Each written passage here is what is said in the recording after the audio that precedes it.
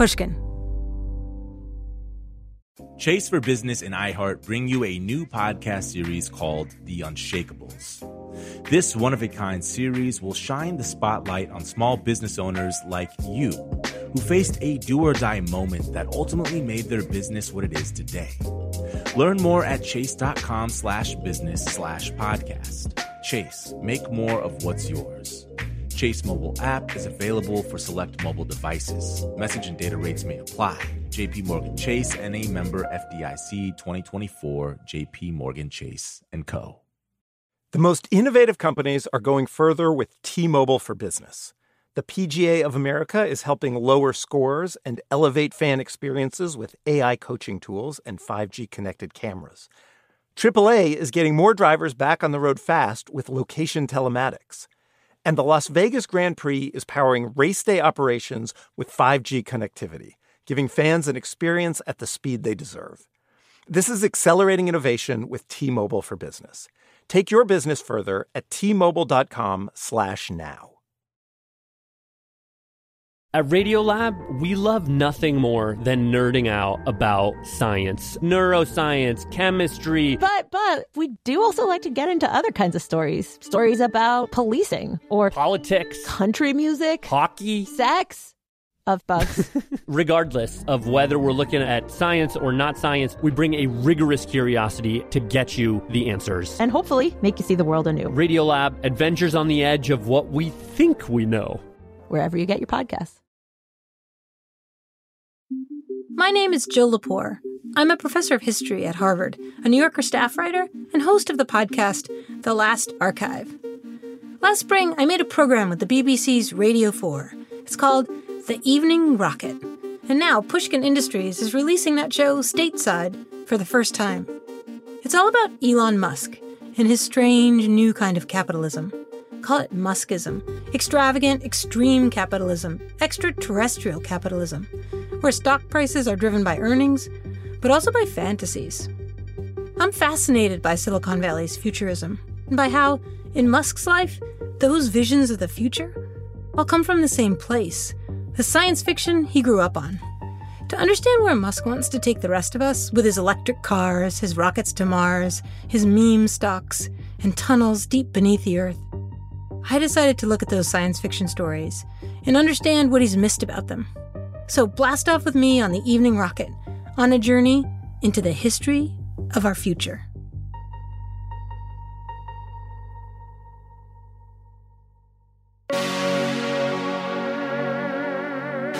Elon Musk is one of the richest people on the planet.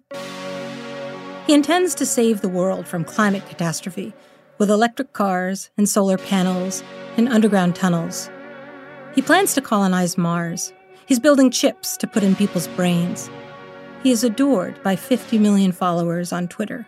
He has 2 ex-wives and 6 sons, including a baby named X. The bare facts of Musk's life, the way they're usually told, make him sound like a fictional character, a comic book superhero. But what's the real story, the actual history, behind the comic book?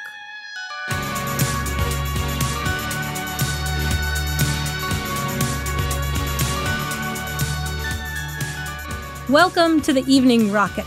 I'm Jill Lepore. I'm a professor at Harvard. I'm a U.S. political historian. And for a long time, I've been studying the relationship between technological and political change. I'm fascinated by visions of the future in political discourse, in literature, in science fiction, and even comic books. This series, I'll be exploring a new kind of capitalism. Call it Muskism. Extravagant, extreme capitalism, extraterrestrial capitalism, where stock prices are driven by earnings, and also by fantasies that you can find in blockbuster superhero movies, but that come from science fiction, some of it a century old. The title of this series comes from old science fiction, too. In a pulp story from 1938, The Evening Rocket was the name of a newspaper of the future. Also, in Silicon Valley, the rocket is the go-to metaphor for explosive growth. This is a rocket ship, get on it, the CEO of Google liked to tell people about his company. Sheryl Sandberg of Facebook, said the same thing. It's all about fast growth. Blast off. The people at Google and Facebook, they're not doing rocket science. Elon Musk, though, he really does run a rocket science company. It's called SpaceX. Musk loves the letter X. One of his first big startups, X.com. X is sexy, as in X-rated. But X is sexy because X means mysterious, and X means mysterious because in 1637, when René Descartes sat down to write a treatise on geometry, he decided to use X, Y, and Z for variables, but his printer, setting the type, kept running out of Y's and Z's. But not X's, because you don't use X very often in French, so he used mostly X's. X, the unknown. In the 20th century, X became science fiction writers' favorite letter of the alphabet. Dimension X. X for extraterrestrial, as in the film The Strange World of Planet X. Be prepared for a fantastic adventure into the future. A monstrous world of terror and chaos. By the 1990s, X-Men, Xbox, X-Files. And then Elon Musk and X.com, SpaceX. Something strange was happening to capitalism. As the gap between the rich and the poor got wider and wider, the claims of corporations got more and more grandiose. Google opened an R&D division called X, whose aim was to solve some of the world's hardest problems. Tech companies started talking about their mission, and their mission was always magnificently inflated, transforming the future of work, connecting all of humanity, making the world a better place. Scholars kept groping for adjectives to describe these new brands of capitalism: surveillance capitalism, platform capitalism, identity capitalism. What about just X capitalism? X for extreme, extravagant, existential. A capitalism in which companies worry, very publicly and quite feverishly, about planetary disaster, about the all-too-real catastrophe of climate change, but also about all sorts of so-called existential risks to the future of the human race, so that they can save us all. A capitalism animated by catastrophe, a capitalism driven by science fiction, and driven, too, by the disavowal of its own origins.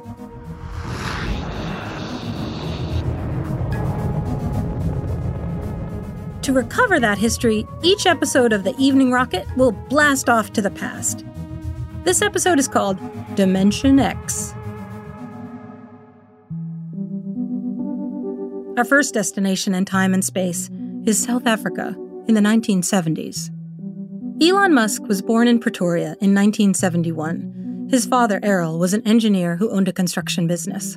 His mother was a former model. They had 3 kids. Elon was the oldest, and then they got divorced when he was still a boy.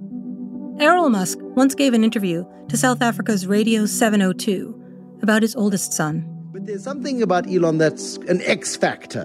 What is that? Yeah, I would say that he's always been a very deep thinker. You know, when he was very small, for example, he would ask me, where is the whole world?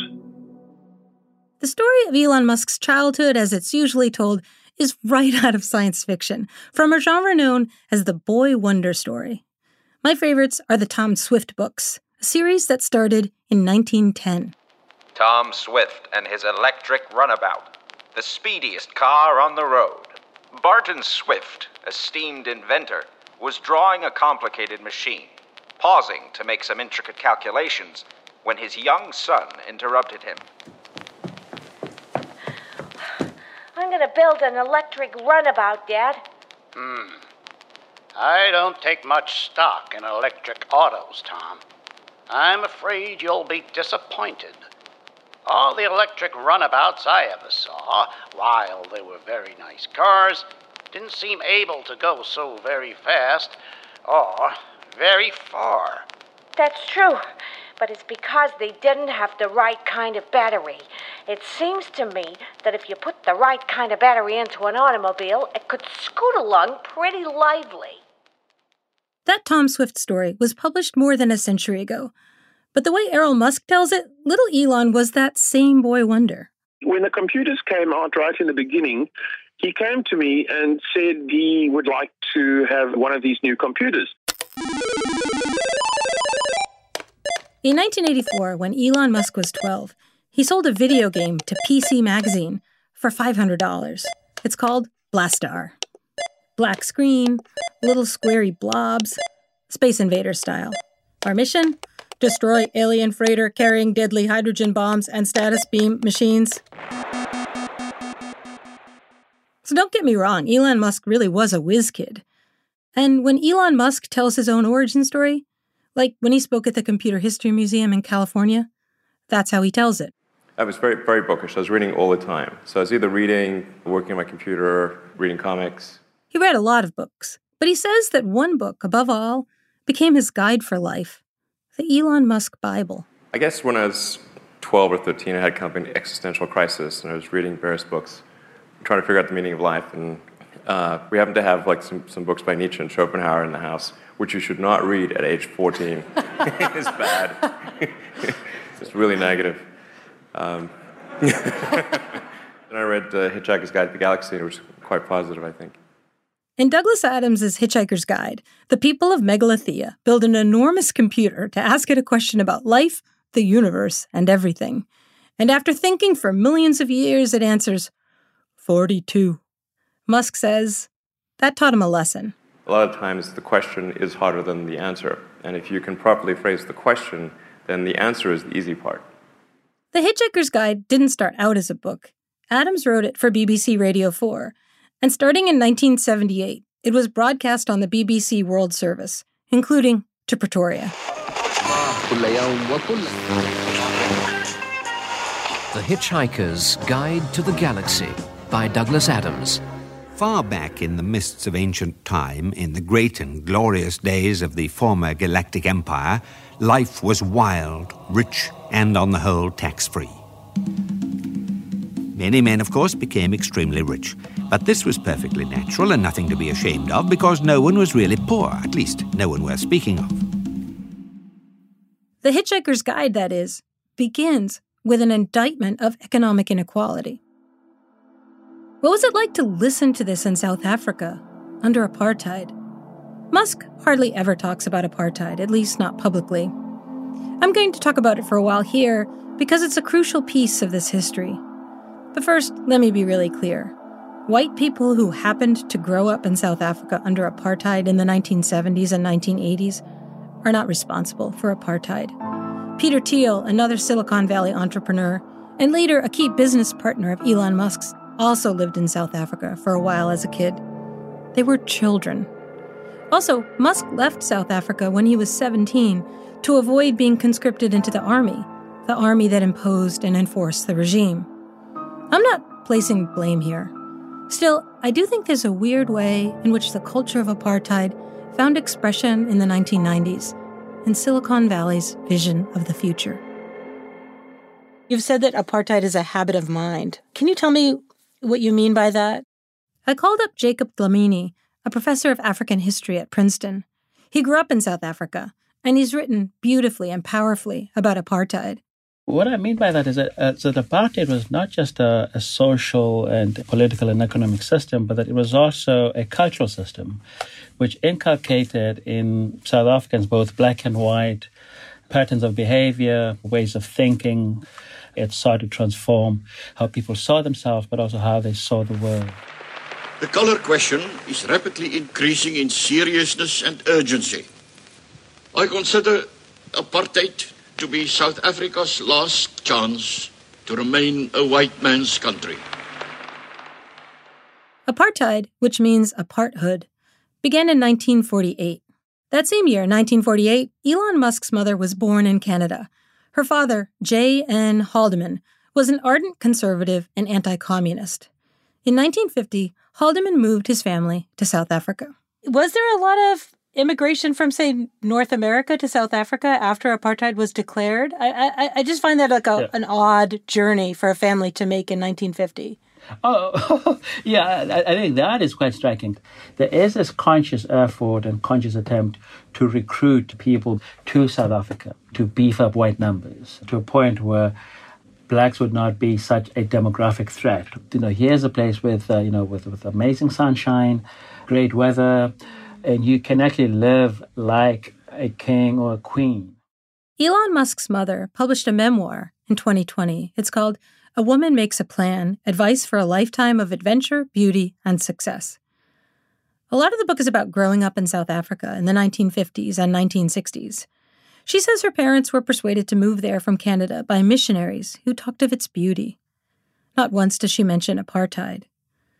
Dlamini says that's not unusual, that the regime organized itself around acts of forgetting and erasure, including pretending the native population somehow didn't even exist. Unlike in the Americas, right, where the indigenous populations were annihilated, the South African case is different. The vast majority of the population is not annihilated. And whatever you have to build has to be built around this idea that the natives have not disappeared. A resistance movement rose up, led beginning in the 1960s by a young lawyer, Nelson Mandela. The Africans require the franchise on the basis of one man, one vote. They want political independence. Mandela was sent to prison in 1963. Meanwhile, the resistance grew. This is Radio Freedom, the voice of the African National Congress. The UN General Assembly denounced the apartheid regime in 1973. 2 years later, right about when Elon Musk was starting kindergarten, police opened fire on thousands of school children during a protest in Soweto. Kids were playing in the yard, in the schoolyard, and they started shooting at random. In the process, hitting 3 kids. These were black children. White children went to white schools. Black people had to pay for their education, but whites didn't. Some people will joke that it was actually socialism for whites and capitalism for blacks, right? And that's how apartheid actually justified itself, that, we are creating a class of successful white people. People who ran construction businesses like Errol Musk, Elon's father, made a lot of money in the apartheid era, building 2 of everything, one for blacks and one for whites. For whites, they built a fantasy world. Ideologically, I think one of the successes of apartheid was in making white South Africans believe that everything they achieved was through individual initiative, that everything that they ever got in life was through their own hard work. Never mind the fact that the system was designed to, in some ways, give them all the benefits and to give them all the resources to get on in life. It's so interesting because the starkness of that divide, the rigidity of the separation has so many earlier representations in the world of science fiction, right? Like so much of H.G. Wells's science fiction is about what about a terrible, awful future in which we divide people into some who will live underground and do all of the work for us and we will never see them and we will pretend they don't even exist, and those of us who will live in the skies and in the clouds. And to me, sometimes when I think about what Silicon Valley is imagining, we will colonize Mars and some people will go there who really need to be relieved of their experience on Earth. I mean, am I off base to say that some of that seems to revive these notions of very, very strict hierarchies? I don't think you're off base at all, Jill. I think you've put your finger on it. And of course, we don't want to instrumentalize this and see, it as just cause and effect. But I think there's a strong case to be made for the connection between this apartheid dystopia and this idealized vision of a world where the elites don't have to share their oxygen with lesser beings.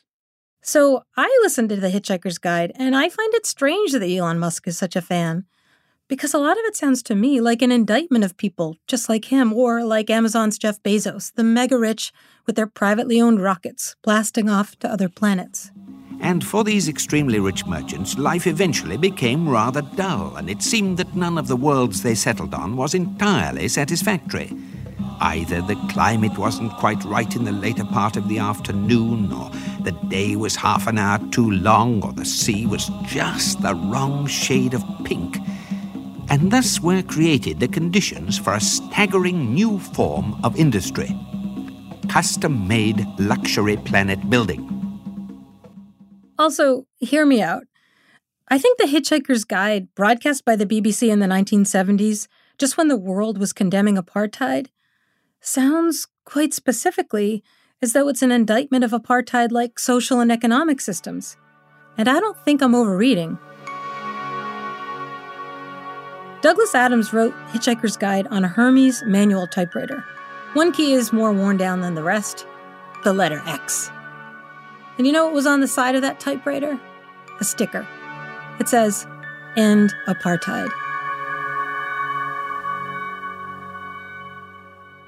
When Elon Musk started college at the University of Pretoria, apartheid was on the verge of collapse. Today, the majority of South Africans, black and white, recognize that apartheid has no future. By then, in 1990, when Mandela was released after 27 years in prison, Elon Musk had left South Africa behind to launch his new life in North America.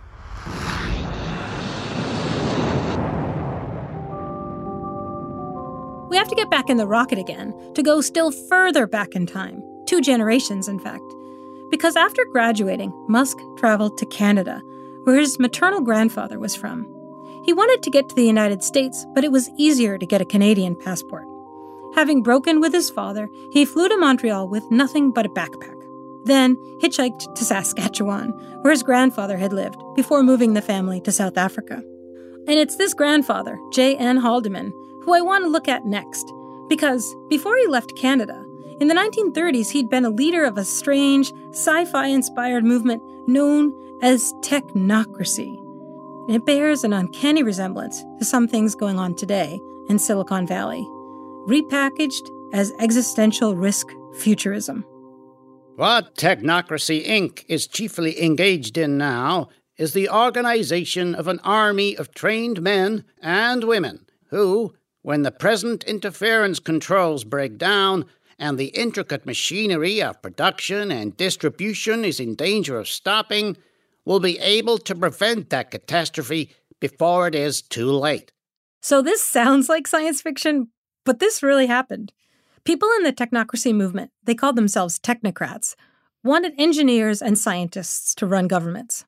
They took their inspiration from science fiction, where engineers and scientists were always solving problems. They were suspicious of democracy and also of capitalism. By price system is not meant merely the capitalistic system, which is only one variety of the species. It means the collapse and complete obsolescence of the entire method of distributing goods and services by means of a price.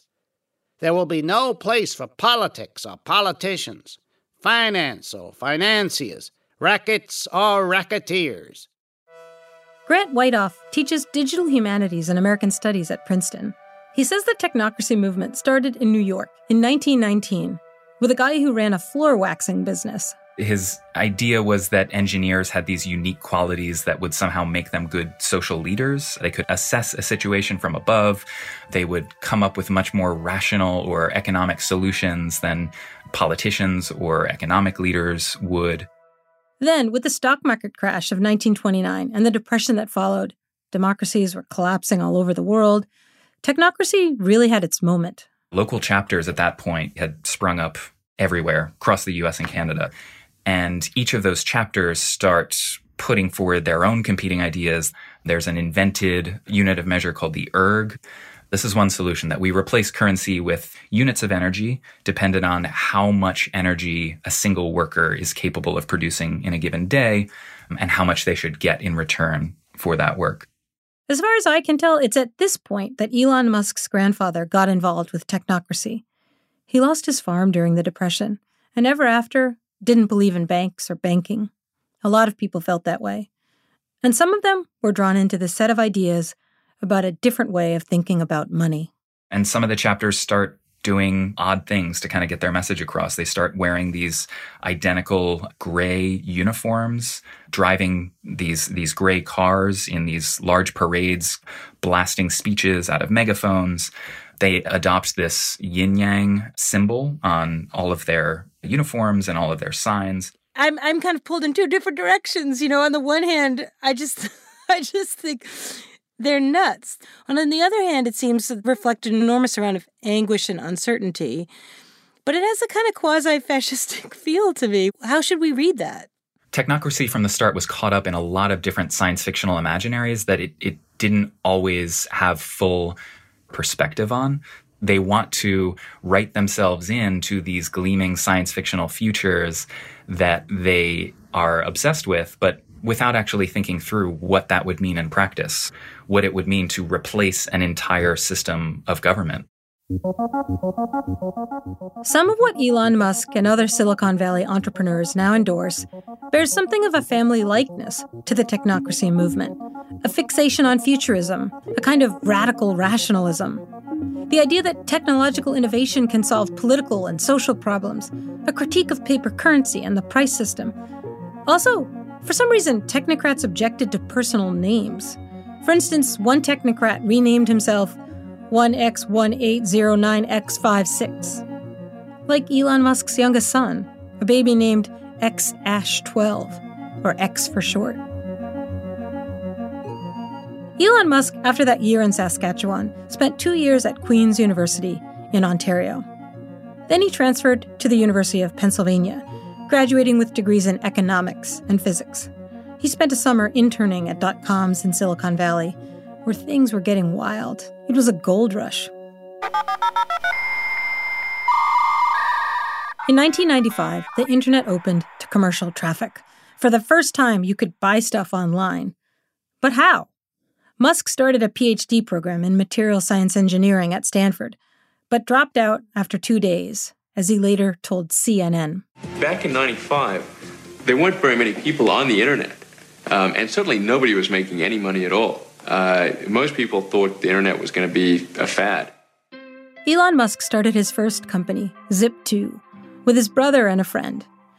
Everyone at the time was trying to engage in what was called disruptive innovation, which means destroy existing industries by doing things completely differently online. Zip2 was a newspaper industry disruptive innovation. It helped newspapers make the transition to online publishing, though it also contributed to a crisis in journalism. All sorts of people founded news aggregators and news feeds. Musk made his first fortune. In 1999, he sold Zip2 for $300 million cash. Receiving cash is cash. I mean, those are just a large number of Ben Franklins. He then turned to thinking about online money. Technocrats like his grandfather had wanted to abolish the price system. Musk wanted to restructure the system of exchange itself. This planet has, or had, a problem, which was this. Most of the people living on it were unhappy for pretty much of the time. Many solutions were suggested for this problem, but most of these were largely concerned with the movements of small green pieces of paper, which is odd because, on the whole, it wasn't the small green pieces of paper that were unhappy. In 1999, Musk founded a new company, X.com. So this is an ATM. What we're going to do is transform the traditional banking industry. Musk put millions of dollars into X.com. He said selling one business and starting the next was like a high-stakes poker game. You win a big pot, you risk it all over again. This is called serial entrepreneurship. Start it, sell it, raise venture capital to start the next thing. Every time you do this, you've got to come up with a story, characters, and a plot. Because your investors don't have any real metrics, no earnings or profits, no prices. Investors are buying your story. A startup doesn't actually have to make anything or do anything or succeed in any measurable way for a venture capitalist to make money. That startup just has to sound good enough for someone else to invest in it. All it has to do is tell a really incredible story. And the more obviously the story comes straight out of the pages of science fiction, the better. X.com described itself as an online bank, but its founders soon discovered that people mostly wanted to use it as an online payment system. Meanwhile, Peter Thiel had started a company called Confinity that could send payments between devices. Thiel worked as a securities lawyer before helping to found Confinity. In 1999, the company launched a service it called PayPal. If people were going to buy things online, they needed to be able to pay for things online. As Thiel saw it, they were reinventing money. In 2000, Confinity and X.com merged. One thing Musk regrets is that the company's product got called PayPal instead of X. The founders of these companies became known as the PayPal Mafia. because they made staggering sums of money when PayPal went public in 2002 and was later bought by eBay. And then they went on to found their own venture capital companies, funding other startups, including YouTube and Facebook. X Capitalism was born. A few years back, Elon Musk, nostalgic about this time of his life, bought the domain x.com. There's just a little X there now, on a blank page, because the only thing in the source code is the letter X. Mostly, though, Musk used his money not to fund other people's ventures, but to start a company of his own, a rocket company, SpaceX.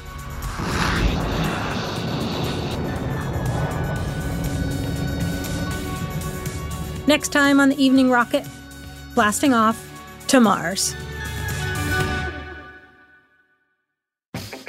The Evening Rocket was written and read by me, Jill Lepore. For the BBC, The Evening Rocket was produced by Viv Jones. Oliver Riskin-Cutts was the researcher. The editor was Hugh Levinson. The commissioning editor was Dan Clark. Iona Hammond was production coordinator. Mixing by Graham Putafoot, and original music by Corntooth. For Pushkin, it was produced by Sophie Crane McKibben and Jake Gorski, who also did the mix and sound design. Production support from Ben Nadafafri. Our executive producer is Mia Lobel. Our operations team includes Daniela Lacan, Maya Koenig, and Carly Migliori. Thanks also to John Schnars, Jacob Weisberg, Maggie Taylor, Heather Fain, Nicole Moreno, and Eric Sandler.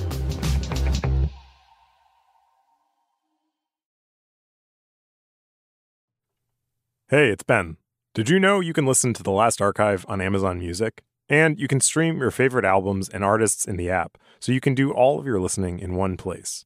Plus, Amazon Prime members get access to ad-free podcasts from other podcast networks like Wondery and Amazon-exclusive shows. To start listening, download the Amazon Music app or just ask your Alexa device to play The Last Archive on Amazon Music.